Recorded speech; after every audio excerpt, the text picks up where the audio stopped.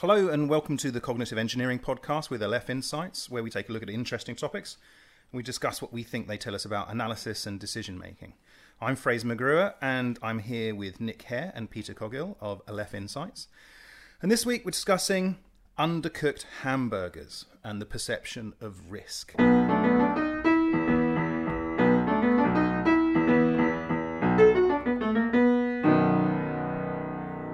Okay, so as you both know, undercooked hamburgers are a bit of a bugbear of mine.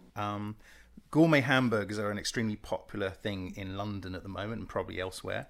But part of that popularity or fashion is to have them cooked rare or medium so that they're still a bit bloody.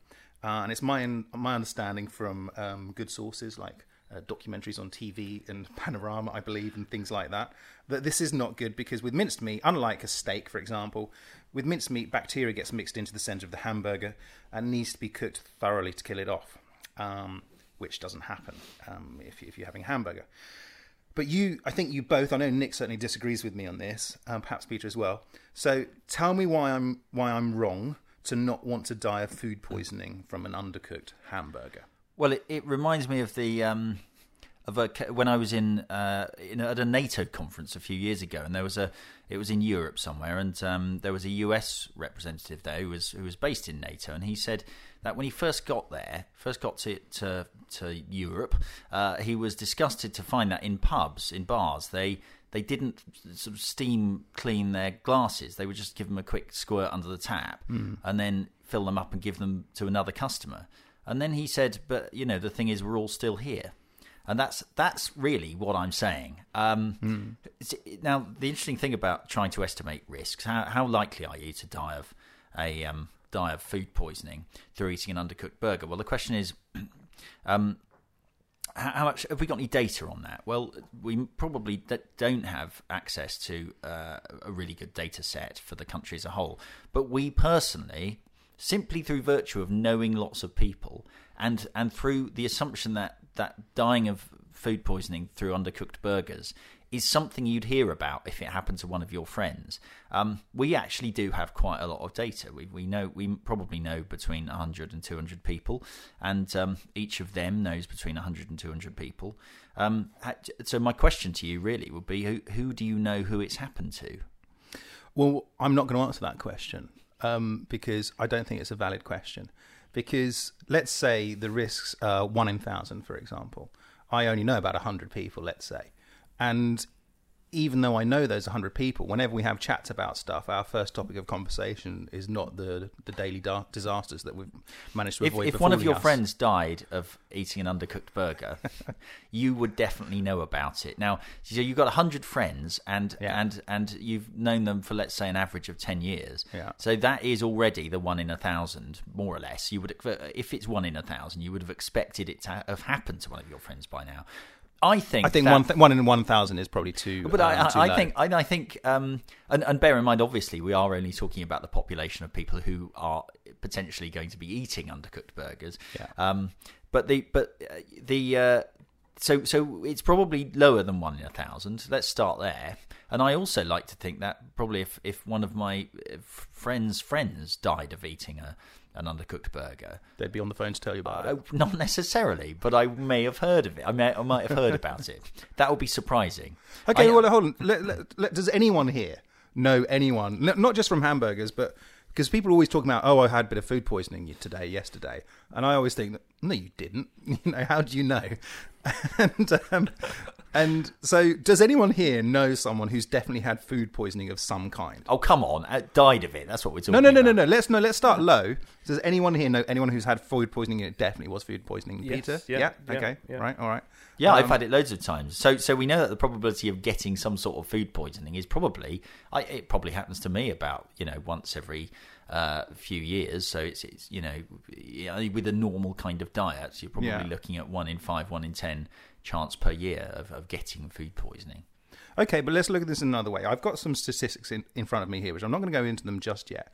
But let's sort of turn it around slightly and say, well, look, if there is, and actually, Peter, perhaps you can answer this, if there is some sort of risk of some kind, shouldn't we just just avoid that, okay? And look at the trade-off here to have, hey, no, I want my nice, juicy, bloody burger. And well, it comes down to really, what do you want to get out of life? I mean, if you want a really boring life where you take absolutely no risk and do nothing at all and stay at home, that's fine. You'll totally maximise your sort of lifespan, ignoring the fact that you might suffer sort of psychological trauma of being locked away from everybody. But you'll live to 90, 100 easily.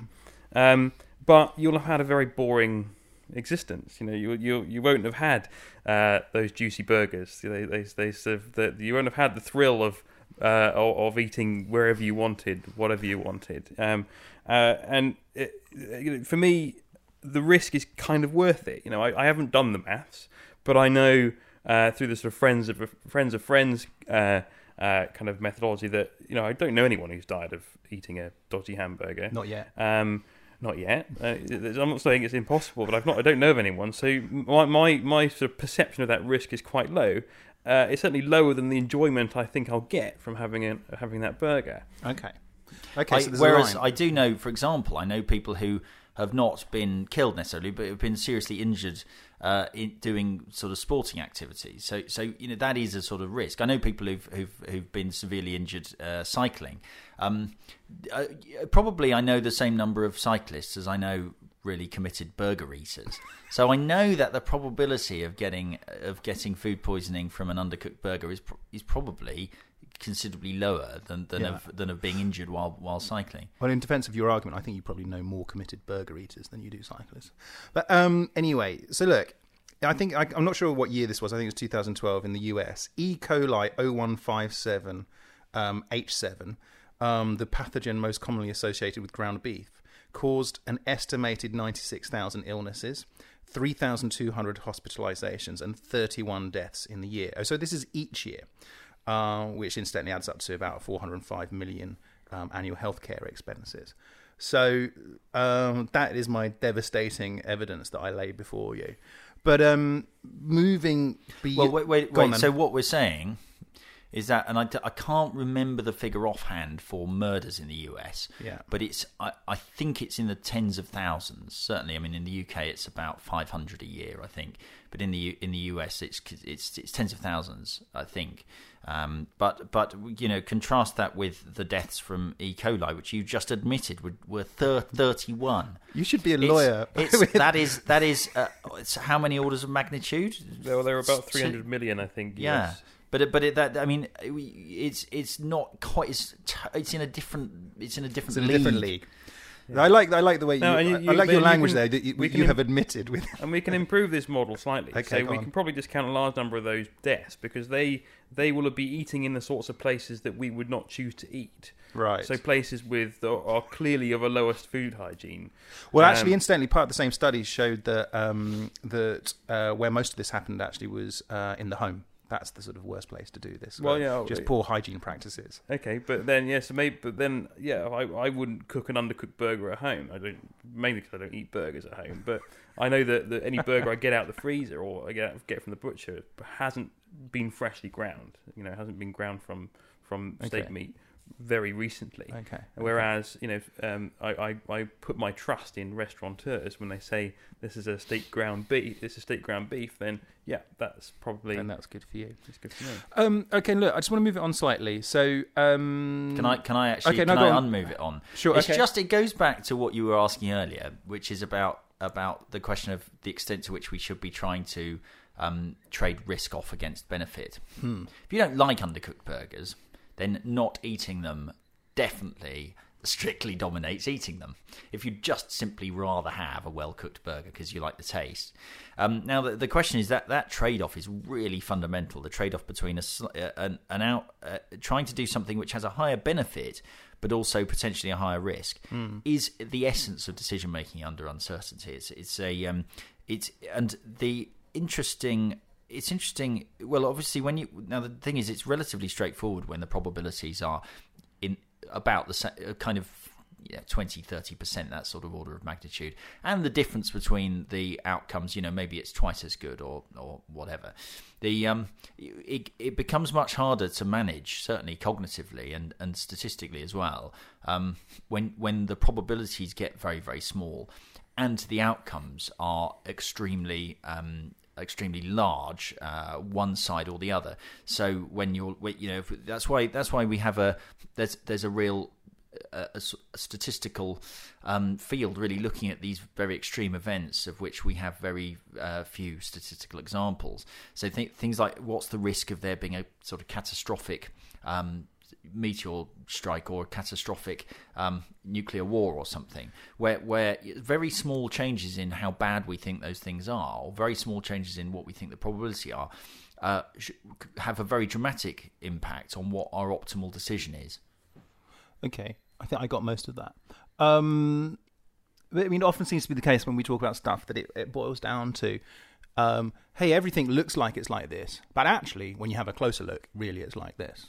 And in this particular case, we've kind of talked about it here a little bit, but when we first discussed this over a hamburger, actually, you said, have you sort of, my friend's model, that sort of thing. So, do you know anyone who this has happened to, and do they know anyone who this has happened to? In this particular case, it was hamburgers. Now, so is this? Have you patented this model? No, and in fact, to be fair, it was inspired by something Steven Pinker said in his book, The Better Angels of Our Nature, which looks at the decline of violence in across the globe in all sorts of different categories. And he is using it as a way of putting into context murder frequency statistics, which are always expressed for some reason as it's numbers per 100,000. And the question is, the idea being that if you lived in somewhere like Colombia, which has a murder rate where I think that figure is in the tens per hundreds of thousands, you are likely to know someone who has been murdered. But if it's lower than that, if it's sort of in the ones, then you will know someone who knows someone who's been murdered. And if it's considerably lower than that, as it is in the UK, even that is very most people won't know someone who knows someone who's been murdered. So. And that sort of inspired me to have a bit more of a think about that, and then really just realise that we all have access to our own personal, quite sizable data set, which we could use in principle, just at least for a starting estimate of the risks of things. Can you give me 2 or 3 other examples where you might use it? Well, I've got some real life stats which we could use. In fact, we could start here, right? As long as you're being the victim of a burglary. Okay. So Fraser, do you know? Yeah. Have you been the victim of a burglary? My family was when we were right. Okay, so that's a friend. Peter, been the victim of a burglary? Not personally, no. Okay, well, I have. So we've got, it's happened to me once or twice. So I reckon the order of magnitude is we're looking at about sort of 1 in 50, 1 in 100 a year, and in fact that is in the UK about right. You using your, has it happened to a friend, would come up with a lower estimate, but perhaps burglary is less frequent in the lovely places you live. Indeed. Other stuff? Anything else? Divorce. Okay. Been divorced? No, not personally. Peter? Not personally. But I'm not personally either. Early days yet. Do you know, are there friends who've been divorced? Do you have friends who? Yes. So, we're talking about 1 in 100 to 1 in 1,000 sort of estimate. But hold on, isn't that... Sorry, was that similar or not? Per year. I'm talking about per year, not ever in your life. Was that similar to the numbers for burglary? Yeah, it's not far off. So you're as likely to get divorced each year as you are to get burgled? No, you're more likely to be burgled. It's about 1 in 300 people per year get divorced. Not 1 in 300 married people. Obviously, that's the thing. If you're actually married, your risk is considerably higher than if you're not married. It's very unlikely if you're not married. So the key to not getting divorced is clearly to not marry. Exactly. So, and again, this goes back to our issue about, we've got to trade off the slightly higher benefit, perhaps. Slightly higher, that's a bit mean. The higher benefits of getting married with the potential, perhaps, risks of distress if you get divorced. Yeah, and we've not even begun to discuss the conditional probabilities of what likelihood of getting divorced having been burgled, but that's a whole other topic. Right. Well, exactly. Yeah. Well, that would be interesting. I bet you'd be more likely to get a burgled. I mean, I think this is a topic for another podcast. Is why we the extent to which we should use expected outcome as a guide to what we should do. It's not actually as straightforward as it seems. Very good. Well, that seems like an appropriate note to wrap up on. Well, I just want to add though that the menace is not undercooked burgers; it's brioche buns. And I'm not even against brioche buns particularly, but I am against not having a choice. Okay, and but do you like, because where we go? I mean, we've just to highlight, we've not been recording these for that long, but we've certainly fallen into a routine of after recording a podcast, we go off and have a hamburger, and I believe at that place they do brioche. Yeah, there's no choice, right? But given the choice, would you rather not have a brioche bun with your? Sometimes I think I'd like to have a toasted sourdough bun. Okay, and I don't think that makes me a criminal.